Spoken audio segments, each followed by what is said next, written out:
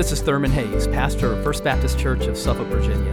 We want to welcome you to this message from our services at First Baptist. We're a congregation that is seeking to touch lives through the life-changing power of the gospel. I pray that you'll encounter Christ in his power and love even now as you listen.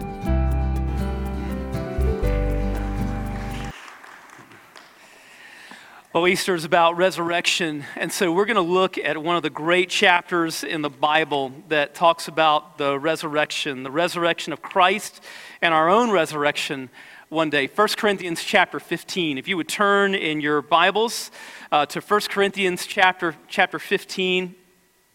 We're talking today about the greatest miracle, which occurs really in the twinkling of an eye.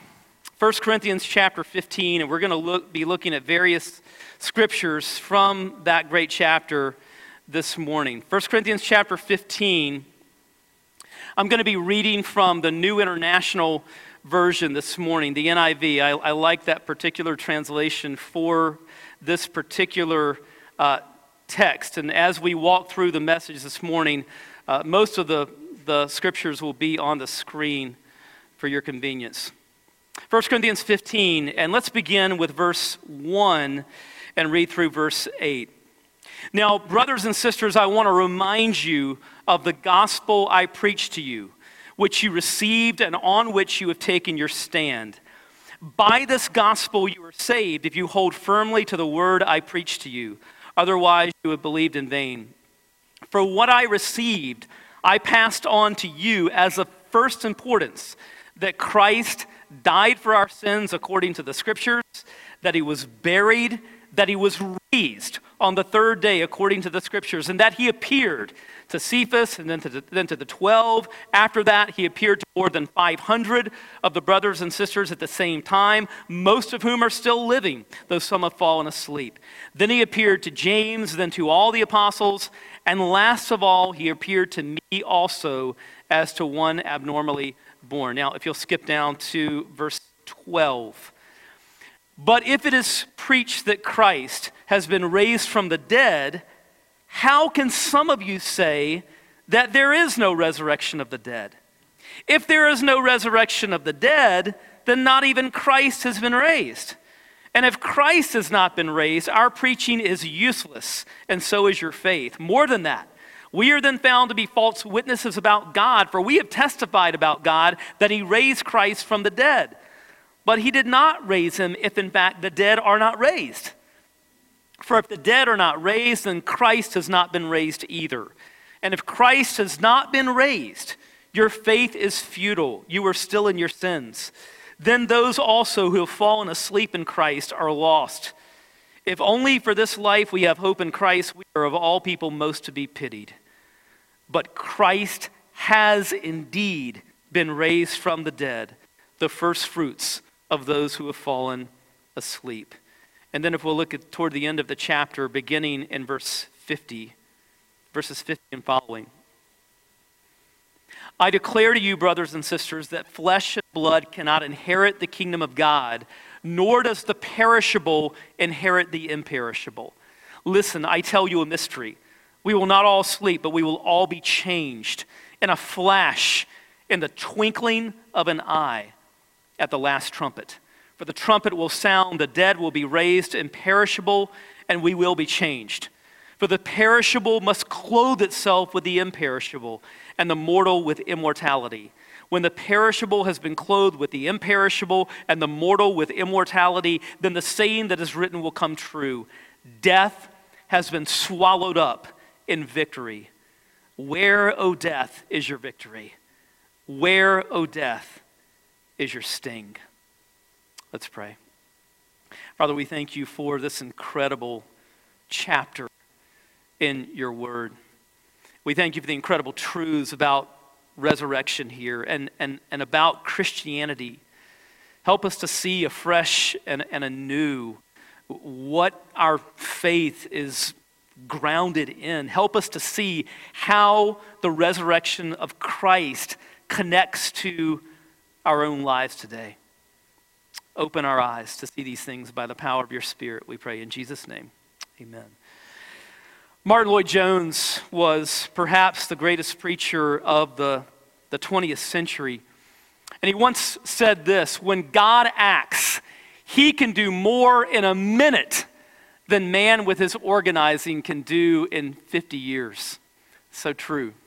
How often do we have a problem or a challenge in life, and we toss and turn about it at night? We run around all day trying to fix it on our own, to solve it on our own, when what we really need is to get on our knees and give it to God.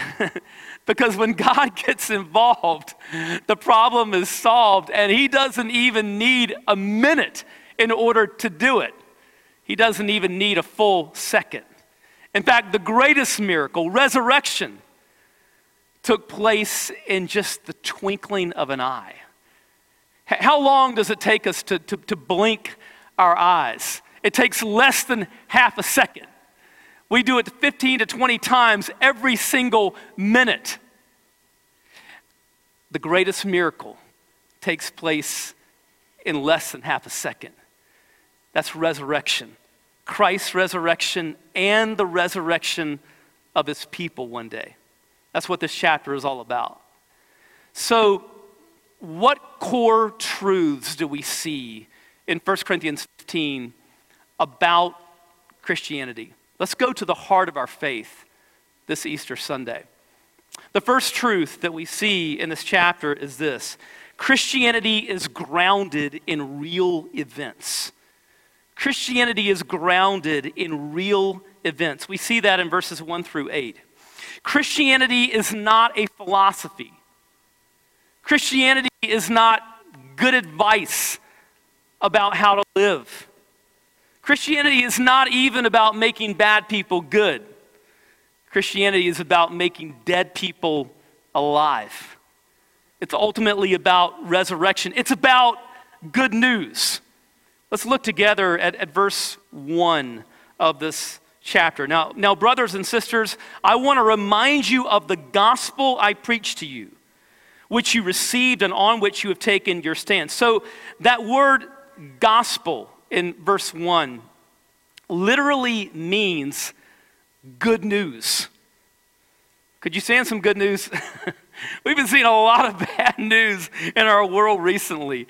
But the Bible talks about some good news that ultimately is going to triumph over all the bad news that we see in the world, all the bad news that we experience sometimes in our own lives. What is that gospel? What is that good news? Let's look at verses 3 and 4. The Apostle Paul says, "For what I received, I passed on to you as of first importance, that Christ died for our sins according to the Scriptures, that he was buried, that he was raised on the third day according to the Scriptures." Scholars believe that verses 3 and 4 were actually part of an early Christian creed. It was a creed that the early believers committed to memory, and they would say it together in worship because it helped get the core truths of the gospel deep within their hearts. And there are two core truths here that we see in verses 3 and 4 about the gospel. First of all, it's about substitution. And we see that in verse 3. He says that Christ died for our sins. In other words, Christ died in our place instead of us, on our behalf. The one who had no sin on the cross became sin for us. The one who had no sin debt to pay on the cross paid our sin debt, paid it in full. The Bible says in Colossians chapter 2 and verse 14, he erased the certificate of debt with its obligations that was against us and opposed to us, and it's taken it away by nailing it to the cross. Substitution. The second principle that we see here in verses 3 and 4 is resurrection. And we see that in verse 4. It says that Christ was buried, that he was raised on the third day. Now notice how concrete the language is here when Paul talks about the resurrection in verse 4. He says, first of all, that Christ was buried. Why does the Apostle Paul kind of go out of his way here to mention that he was buried? It's because he wants to emphasize that this was an actual corpse in a tomb. Like he really died. This is a real corpse in a tomb. And then he says that he was raised on the third day. Again, why does he kind of go out of his way to say that it happened on the third day? It's because he wants to emphasize that this is a real event that's taking place on a real day, in real space and time. When the Bible talks about the resurrection of Christ, it is not talking about something murky or fuzzy or nebulous.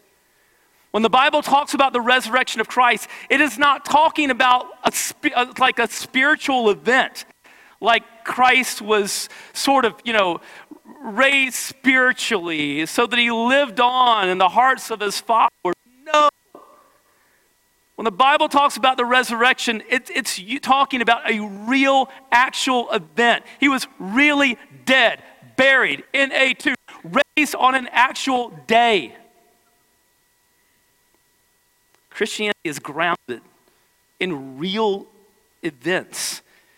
And the eyewitnesses, the first eyewitnesses to these events, knew that very well. So in verses 5 through 8, the Apostle Paul gives us a whole list of eyewitnesses, of people who saw Jesus alive after his resurrection. And this is not even an exhaustive list. For instance, the women who were at the tomb, who were the first eyewitnesses of his resurrection, are not even mentioned in this list.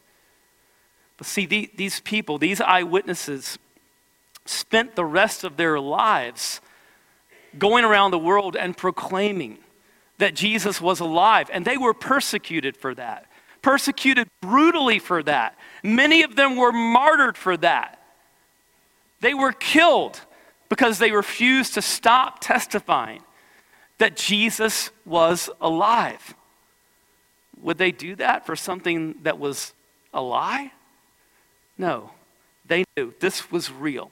Christianity is grounded in real events. Second, Christianity stands or falls on these real events. Christianity stands or falls on these real events. And we see that in verses 12 through 19. Let's look first of all at verse 12. But if it is preached that Christ has been raised from the dead, how can some of you say that there is no resurrection of the dead? So what's going on here? What was happening in Corinth? So 1 Corinthians, this letter, is written to a church in first century Corinth. But in this church, there was some confusion. And the confusion happened because there was a false teaching that was going around. And the false teaching, scholars believe, piecing it together, was basically this. The false teaching was that, Christ was raised, but his people are not going to be raised because the body is bad. Bodies are bad, so we don't want any part of bodies being raised. Now, Paul's answer to that is that this rips the heart out of our ultimate hope as believers. He says in verses 13 and 14, if there is no resurrection of the dead, then not even Christ has been raised. And if Christ has not been raised, our preaching is useless, and so is your faith. I mean, we might as well go home. We're wasting our time, wasting our lives. Verses 16 through 18. He says, for if the dead are not raised, then Christ has not been raised either. And if Christ has not been raised, your faith is futile. You are still in your sins. Then those also who have fallen asleep in Christ are lost. All of those loved ones who have passed on, who died in Christ, all of your saved loved ones, family and friends who died knowing the Lord, and you thought that they were with the Lord, You're just kidding yourself. They're just lost, perished, if Christ was not raised. But, verse 20, but Christ has indeed been raised from the dead, the first fruits of those who have fallen asleep. And that brings us to the third truth that we see in this chapter, and that is that Christ's resurrection guarantees the resurrection of his people. Christ's resurrection guarantees the resurrection of his people. Let's look at verse 20 once again. But Christ has indeed been raised from the dead, the first fruits of those who have fallen asleep. So the first thing that Paul is doing here in verse 20 is he's emphasizing once again that the resurrection of Christ is a real event. Christ has indeed been raised. This is a real, actual event. But then in the latter half of verse 20, he's transitioning to how this event connects to us. It connects in this way. His resurrection was the first fruits of those who have fallen asleep. Now, the term first fruits was a harvest term. The first fruits were the first part of the harvest to come in, and the first fruits were the guarantee that the remainder of the harvest was coming.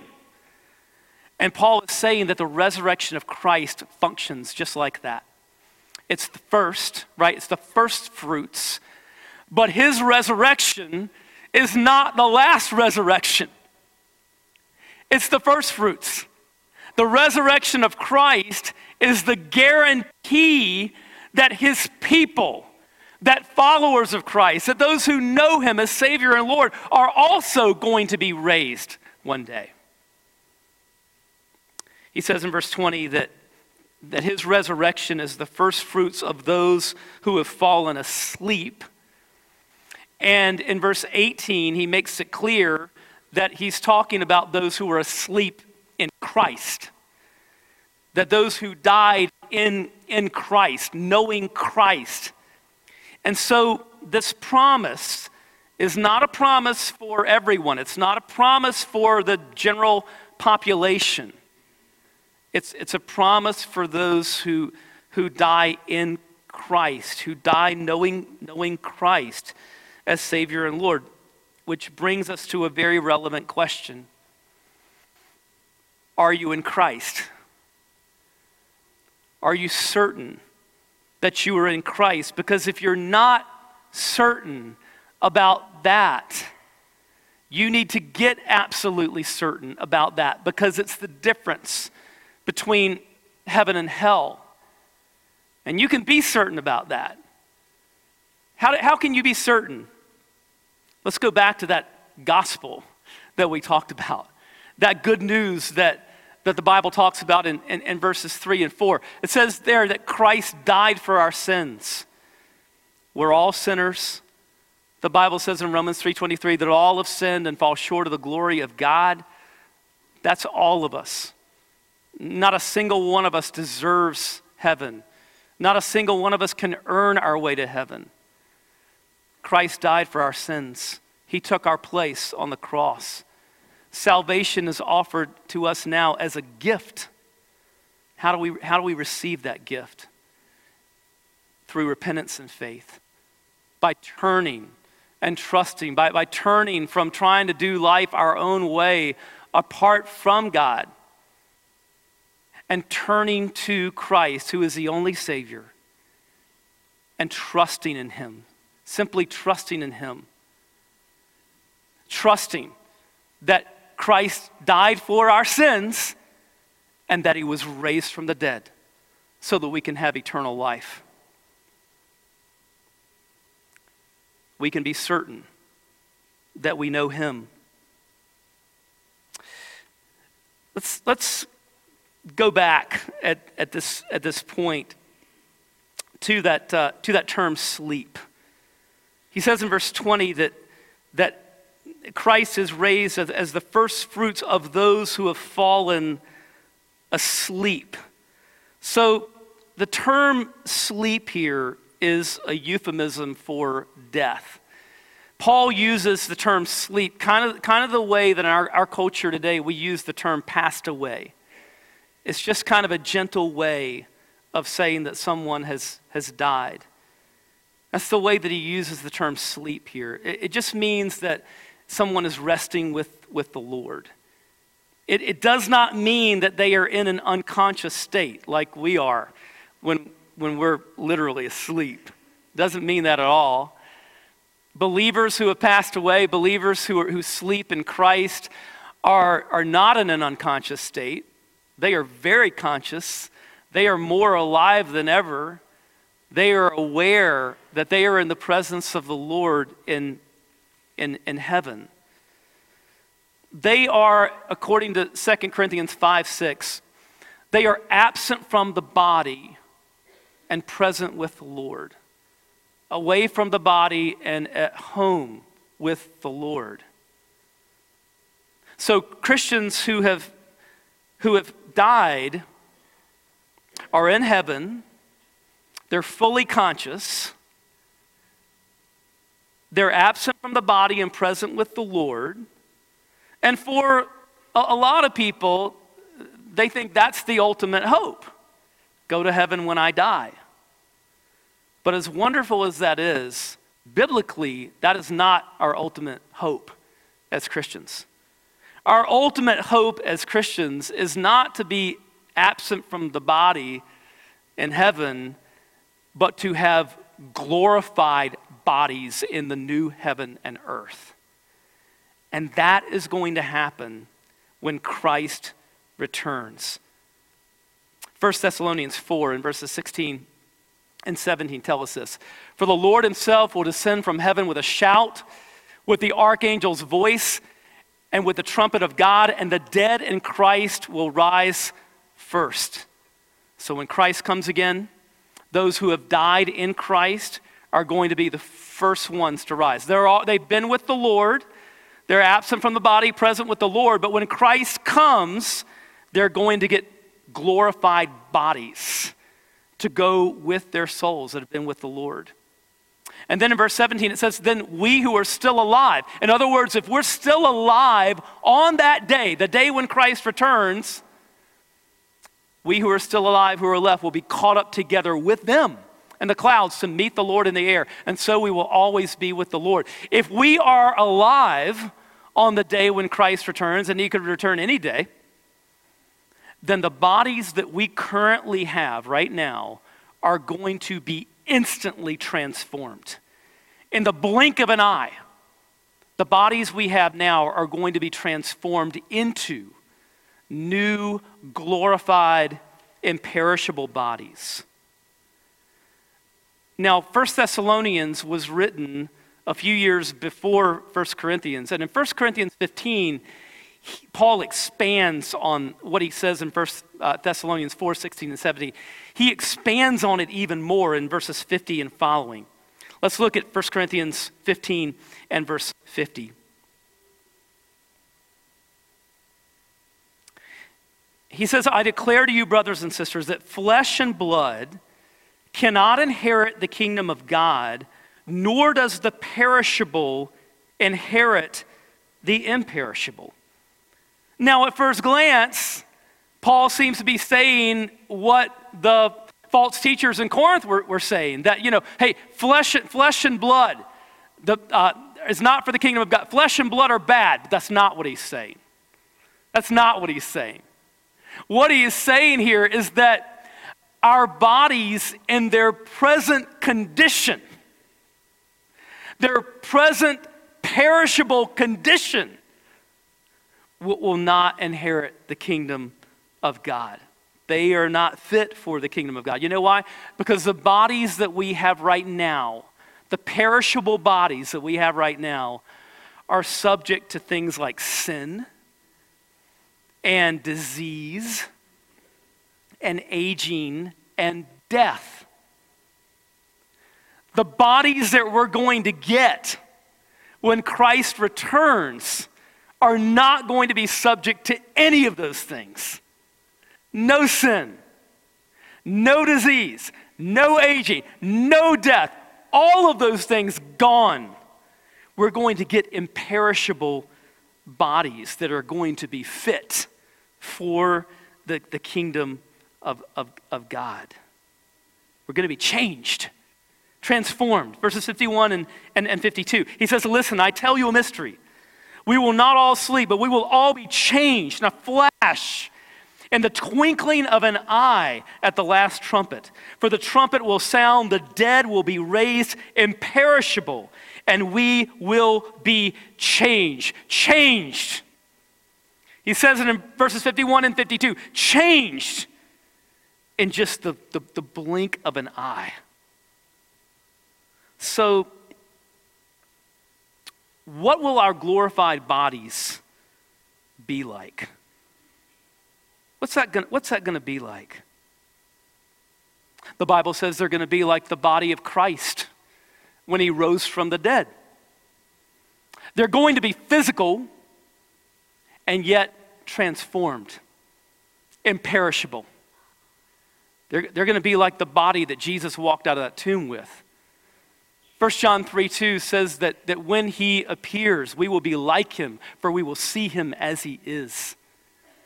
Philippians 3:20 and 21 puts it this way, but our citizenship is in heaven, and we eagerly wait for a Savior from there, the Lord Jesus Christ. He will transform the body of our humble condition into the likeness of his glorious body. Look at verses 53 and 54. He says, for the perishable must clothe itself with the imperishable, and the mortal with immortality. When the perishable has been clothed with the imperishable, and the mortal with immortality, then the saying that is written will come true. Death has been swallowed up in victory. Now that last expression, death has been swallowed up in victory, comes from Isaiah 25. Look at Isaiah 25 and verse 7. The Bible says there, on this mountain, he will swallow up, God will swallow up the burial shroud. The shroud over all the peoples, the sheet covering all the nations. In other words, the world right now is under this shroud, this pall of death. And most of us have experienced the grief of that in our lives. We've had loved ones to pass away, friends and family. And we've experienced the pain and the grief of that.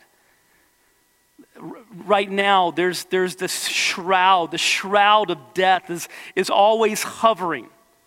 It's always around. It's saying that one day God is going to swallow up that shroud forever. It's going to be gone. Isaiah 25:8 says this, when he has swallowed up death once and for all, the Lord God will wipe away the tears from every face. Praise God. John echoes this in the book of Revelation 21 and verses 4 and 5.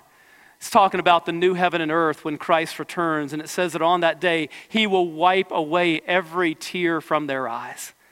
Death will be no more. Grief, crying, and pain will be no more because the previous things have passed away.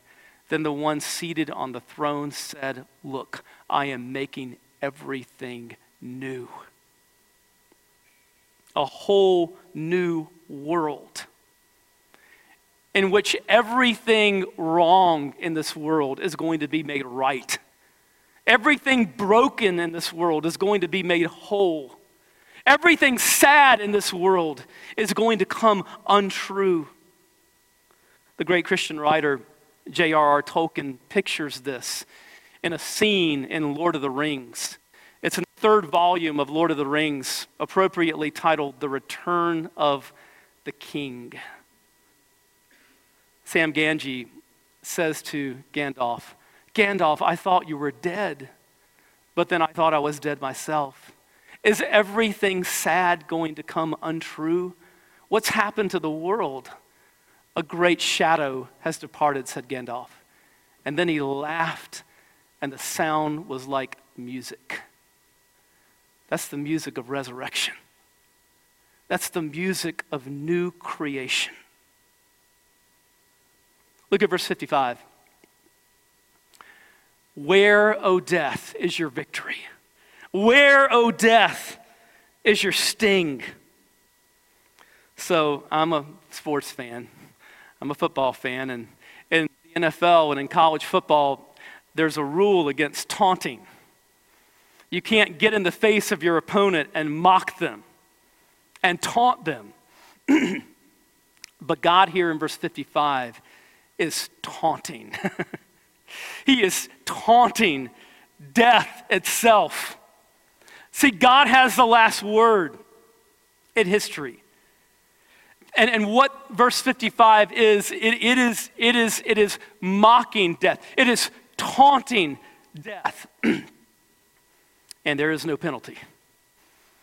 The great New Testament scholar Gordon Fee says this: "Death's victory has been overcome by Christ's victory, and death's deadly sting has been detoxicated. Indeed, the stinger itself has been plucked through Christ's resurrection." Praise God for a risen Savior. Let's pray together.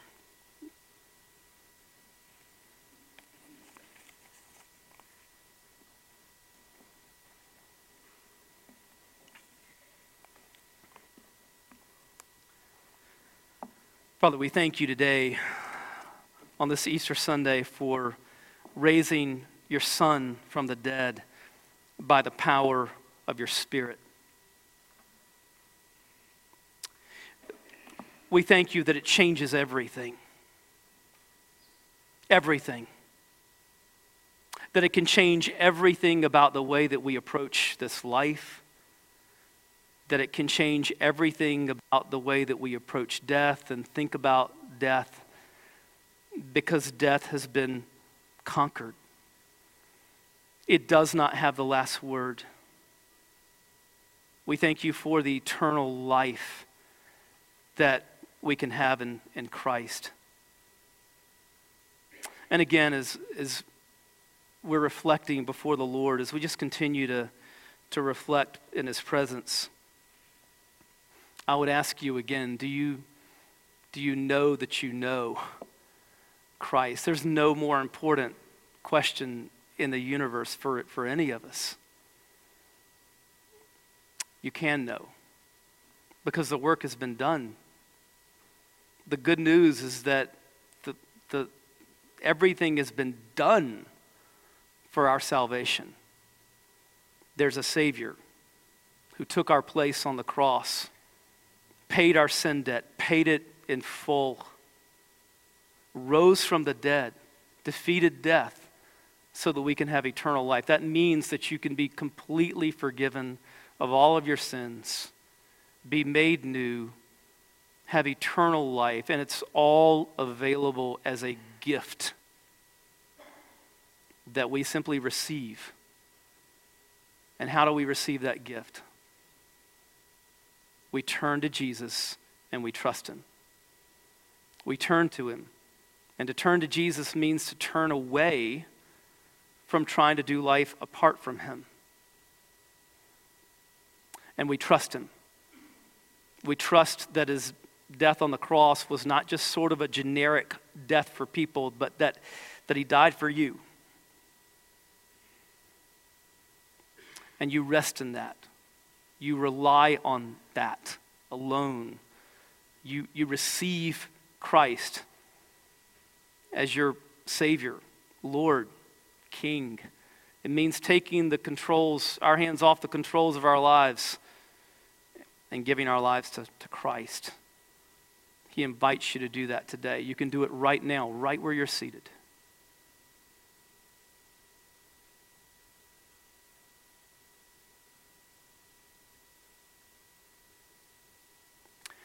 Lord, we thank you for the new life, the eternal life that is available in Christ. Father, I pray that you would make this Easter Sunday a day of new life for some people who are here in this room, maybe some people who are watching this video. Lord, may this be a day of new beginnings, of new life, made possible through the resurrection of Christ. In his name we pray. I hope you've been blessed by this message. Christ is the answer for every need, now and for all eternity. As someone once said, Jesus plus nothing equals everything, and everything minus Jesus equals nothing. Have you trusted in Jesus as your Savior? If not, why not now? His arms are open wide to receive you. It may help to pray a prayer like this.